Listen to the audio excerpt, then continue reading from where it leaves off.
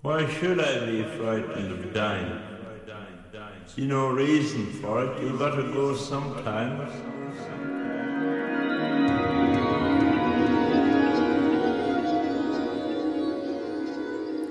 Hello, welcome to the Sam Reed's Near-Death Experiences podcast.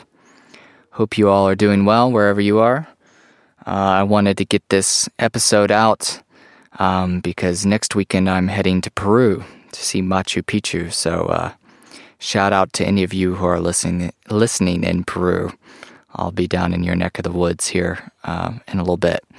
So today we are going to read a near-death experience by a woman named Stefania. This near-death experience happened in 1976, so it's a ways back.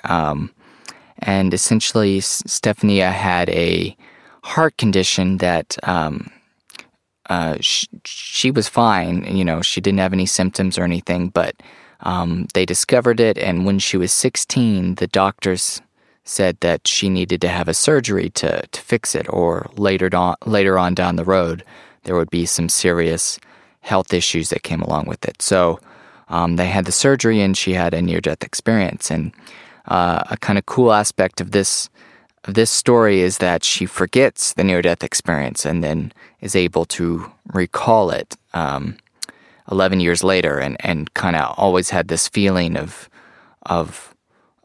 this surgery being the most important event of her life. So it's kind of got this cool, hidden memory kind of aspect to it. So I think we'll just hop right in. I know this is kind of a brief introduction, but I just want to get right into it. A quick thanks to all the new listeners who are checking out the podcast. I hope you enjoy it. So here we go. Without any further ado, here is Stefania's near-death experience.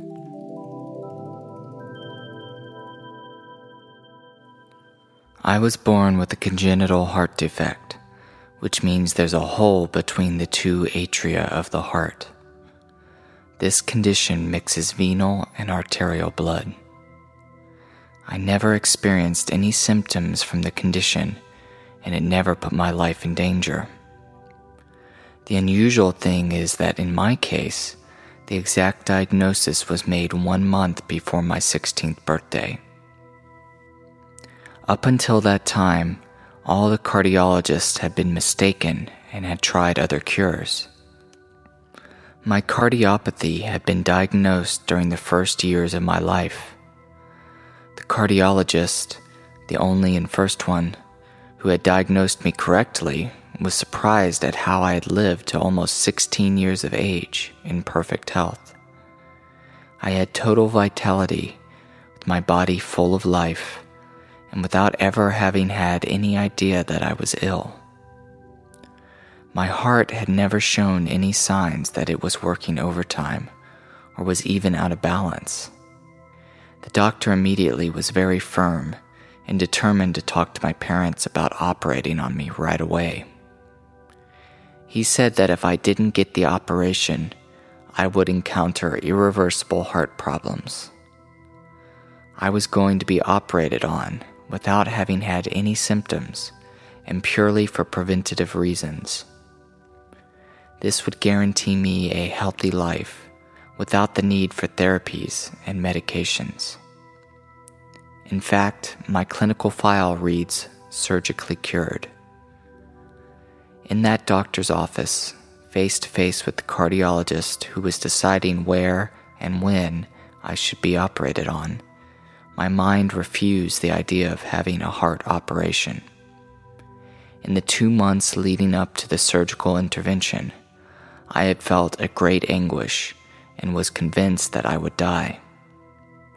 I was a 16-year-old girl, and for me, the heart was linked with my romantic ideas of love. I was convinced that one couldn't keep on living as though nothing had happened to open the heart and make it work. Among other things, I didn't accept the idea that I needed this operation, since I was fine and had no health problems, despite the cardiologist's urgings. This concept of being operated on in order to prevent problems and any future heart damage did not fit in with my way of thinking and reasoning or seeing life at 16 years of age. I had researched the current surgical techniques that they would be using, and the fact that the surgeon was going to take his time operating on me, taking all the time that he needed, frightened me even more. The picture of me lying on an operating table with my heart temporarily stopped and my thoracic cavity void of blood confirmed my conviction that I would certainly die there. Now, I will describe the circumstances of the experience that I went through. The heart surgery had been finished for some hours. It was a normal procedure, after which I was taken into the intensive care. In a different type of hospital bed, I was hooked up to all kinds of monitors that were continuously registering all the different physiological activities of each organ. But I was no longer in my body. I floated without weight or physicality. I was above my body and directly below the ceiling of the intensive therapy room. I observed the scene that was taking place below me. I say below me and want to specify that I am not referring only to a physical or logistical position. I, who no longer was the body that had belonged to me just a moment prior, found myself in a position which was energetically more elevated. It was a place that had nothing to do with any kind of earthly or material experience. I was a pure expression of existence and existed on a different level and in a different dimension. From this dimension, I observed everything that was happening and all the succeeding events without being involved. As I was floating free like this, without thought or physical limitations, I experienced a feeling of infinite, supreme blessedness or happiness that was independent of any external factors. I felt myself float in this blessed place, and I was the blessed space. I floated freely, without purpose and direction. I existed, and that was it. At the same time, I experienced an extremely alive and vigilant state of mind. I understood at a very deep level what was happening on the other plane of existence, the place where the body that had belonged to me and that was now intubated on the hospital bed in intensive care. The thought was very lucid and came through immediate knowing. It was a very different way of thinking from which I had experienced while on Earth. I recognized the body as mine, but was no longer interested. I was not that body. I felt very good where I was now, and was very surprised at the spectacle that was happening around the body which had belonged to me. I watched the spectacle, but it wasn't my physical eyes that saw everything the doctors were doing. I looked on with my whole being. I was having the experience from a state of consciousness which completely pervaded my being, and I perceived everything from that vantage point. I knew that the doctors were making a big deal to get me back from where I was. I knew that other surgeons had arrived from other wards to help out, but I did not want to return from where I was. I was floating in a dimension which was enveloped in a soft celestial light, very rarefied. It was a light full of quiet and peace. It expressed unconditional bliss without end. I was free from being. Here everything was heavenly. I was enveloped in heaven. In this dimension, I simply was. I was experiencing the fact of existing. And this experience was happening on another level of existence. I knew with all my being that I was in a dimension outside of time and space, and I didn't want to return to my body. I didn't understand the agitation coming from all the doctors who were surrounding the body which had belonged to me and with which I now wanted nothing to do. I remember thinking, why are they persisting so much? What is their problem? I'm fine where I am. I knew I didn't want to go back into the body because I didn't want to face up to everything that was waiting for me on Earth. Even if I didn't know what was waiting for me, I knew with absolute certainty that it wouldn't be anything like the peace that I was experiencing where I was. Nothing could ever be as perfect and soft like this heavenly condition of absolute and faraway bliss in which I was floating. But they brought me back into the body and back to Earth. When I opened my eyes back in the body on Earth, I was in intensive therapy and I didn't remember my experience. I didn't remember anything. I did, however, know for sure that I had returned from a journey, and I knew this journey had lasted a long time, and yet it was only for an instant. All the commotion by the outside doctors was verified. Normally, when one wakes up from a surgery like mine, one cannot speak. In general, one retains this faculty after about 24 hours, but I was talking right away. While I was talking and laughing with the doctors who were all around me, I suddenly sensed an uncontrollable urge to help the woman who was in the bed next to mine. She had been operated on after me. I will always remember the communication she and I had. It was a communication that came without speaking or words, through our eyes and thoughts. She had begged me to help her. She was very cold and couldn't speak because, as I have explained, she couldn't ask the doctors for a blanket. That's why she asked me, as I had been euphorically speaking with the doctors to get it for her. I was euphorically speaking, even though I wasn't remembering my near-death experience. Evidently, this blissful energy still vibrated within me. I was very happy to have been able to help another living being. I remember feeling very strongly that I had this desire to be of service to others, and this lady was giving me the opportunity. Still today, I remember the vivid look of gratitude that she gave me when they covered her up. I felt a momentum of love and a very strong compassion. At the same time, I felt so much older than my barely 16 years of age. I had always been timid and insecure. A year before, I had begun my first romance. At least that's what I was thinking up until that moment.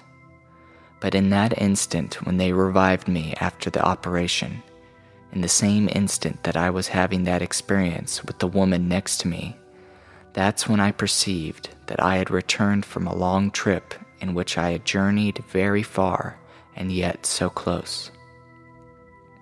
I also knew that I had grown up in that one instant and that the girl that I had been fine with was no longer the one I wanted.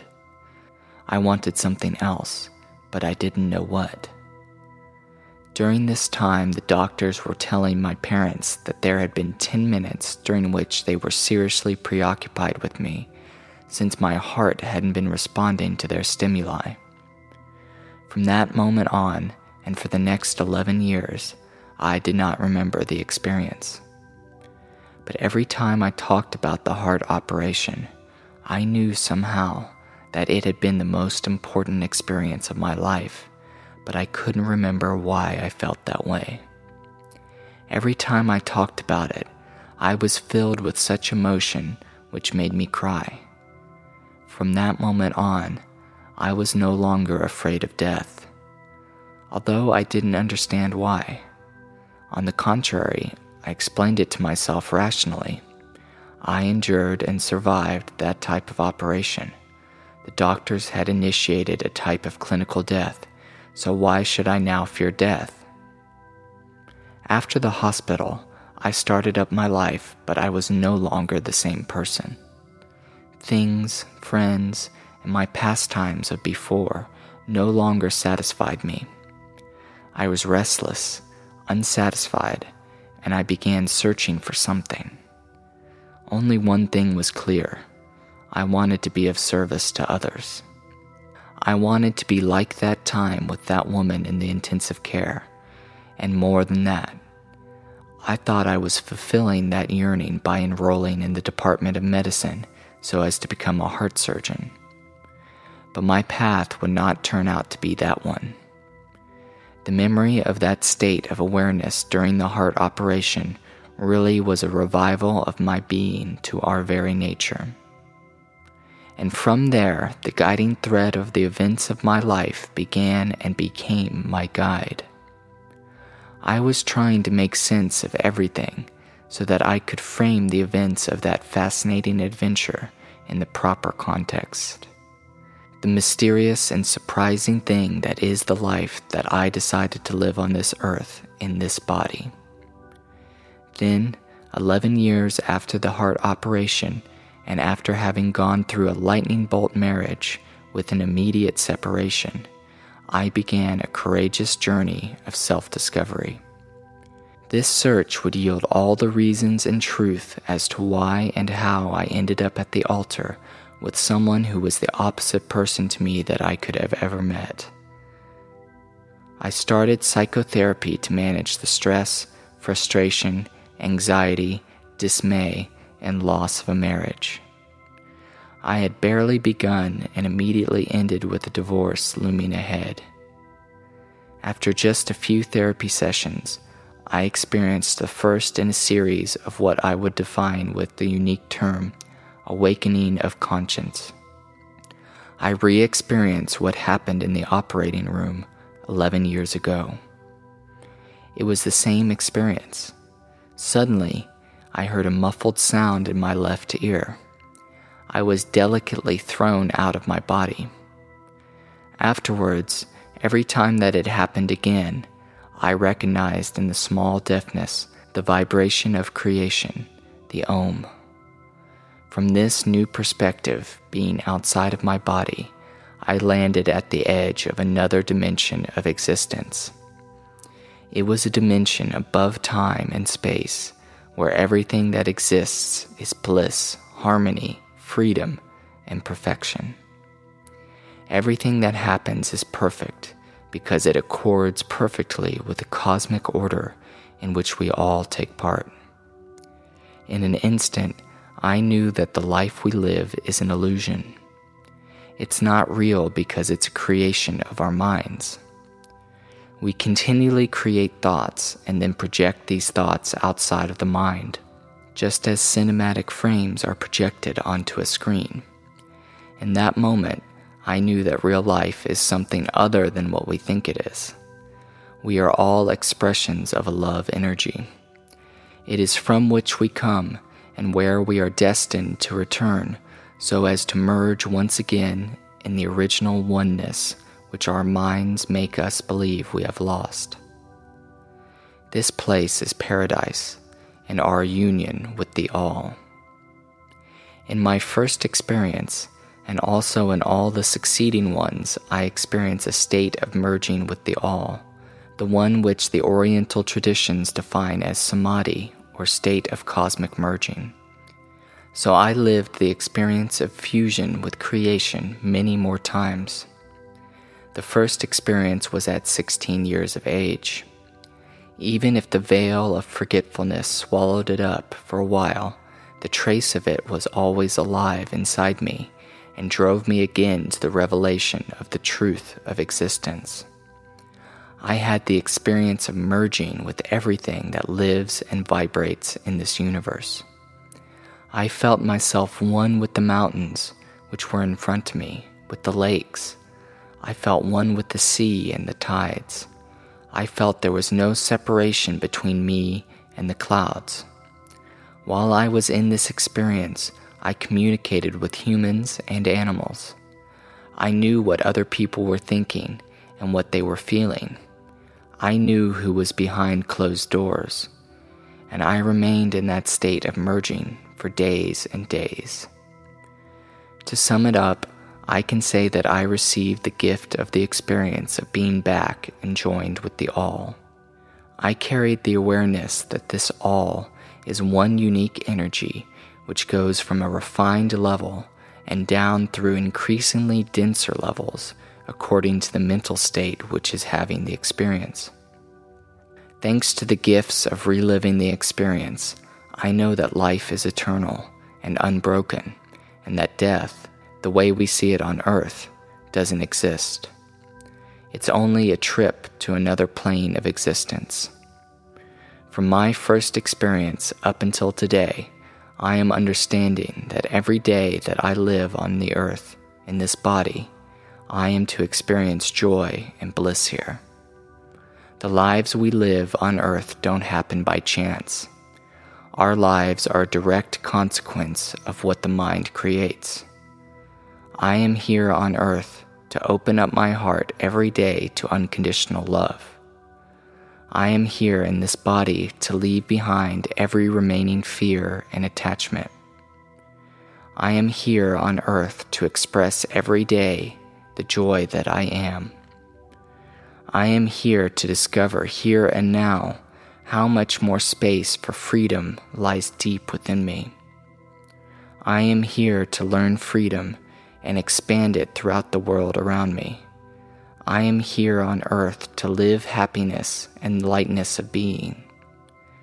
I am here in this body and in this dimension of space and time to learn that each and every moment is the only reality which exists.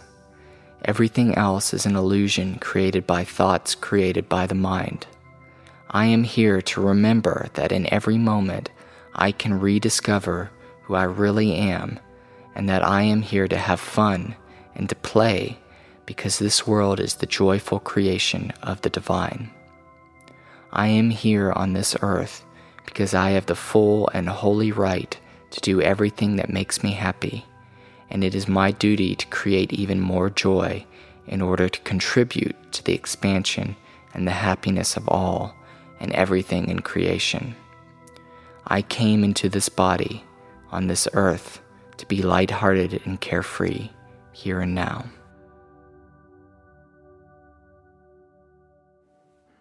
Okay, so that was Stephania's near-death experience.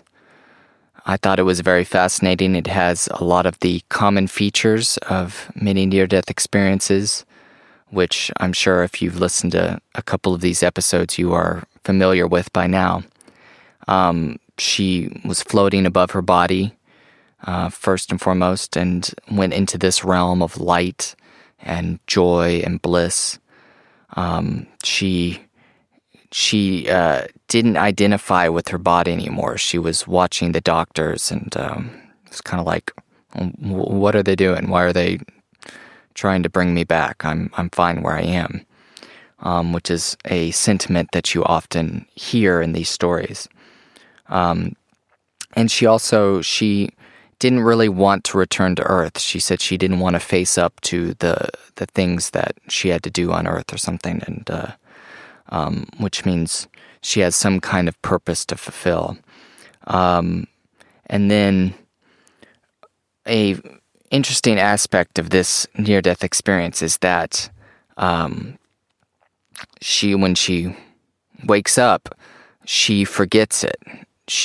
The experience itself becomes unconscious. She knows that there's something important that happened, that she came back from an important voyage, a journey, but she can't remember what it was. She's like repressed it or something. And this kind of ties into my current obsession with psychology and psychoanalysis, because she, 11 years later, by going through psychotherapy, she is able to recover this experience that she had. And it was unconscious, but also influencing her deeply. Like another very common side effect, shall we say, of near-death experiences is that the person that comes back from the near-death experience is not the same person that died.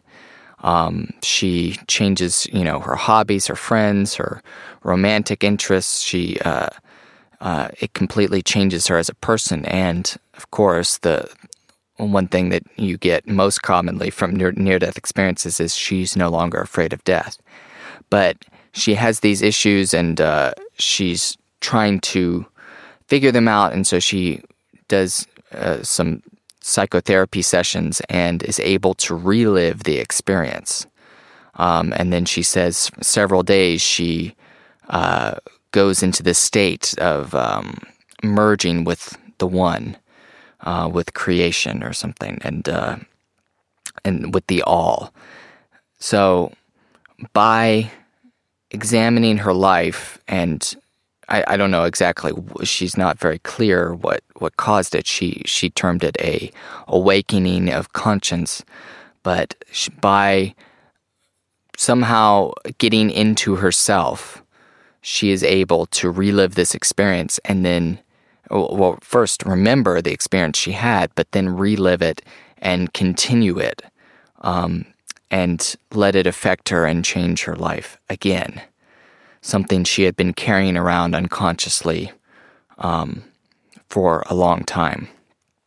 I thought that was really cool, and I particularly liked the bit where she was saying that life as we know it is an illusion, and that we just project our thoughts out onto the world. And that rang true for me, because I don't know how many times I've seen either myself or other people projecting their feelings and pain out into the world and not reacting to what's really happening, but more reacting to their own thoughts. Like if you think of someone throwing a fit in a restaurant over some little thing, it's not about the little mess up that happened. It's about that person's pain and unconsciousness being projected out into the world. So I thought that was really fascinating. Although I do want to emphasize a slight I think a better way to read the whole. One way to read the whole life is an illusion thing is to say, oh, well, nothing matters, this isn't the place. I'm just going to go merge with the one for the rest of my life or something. But I think it's important to remember that even the Buddha, when he reached enlightenment, came back to Earth so he could help others reach that state. So it's one thing to see life as an illusion, but you also have to realize that you're here for a reason, and you have to have the responsibility to fulfill your purpose and to help others. She talks a lot about the joy and bliss and how happy she is and spreading happiness and everything. And it's just important to remember that with all that joy and bliss comes the responsibility of not to make things worse. I think we can turn this place that we live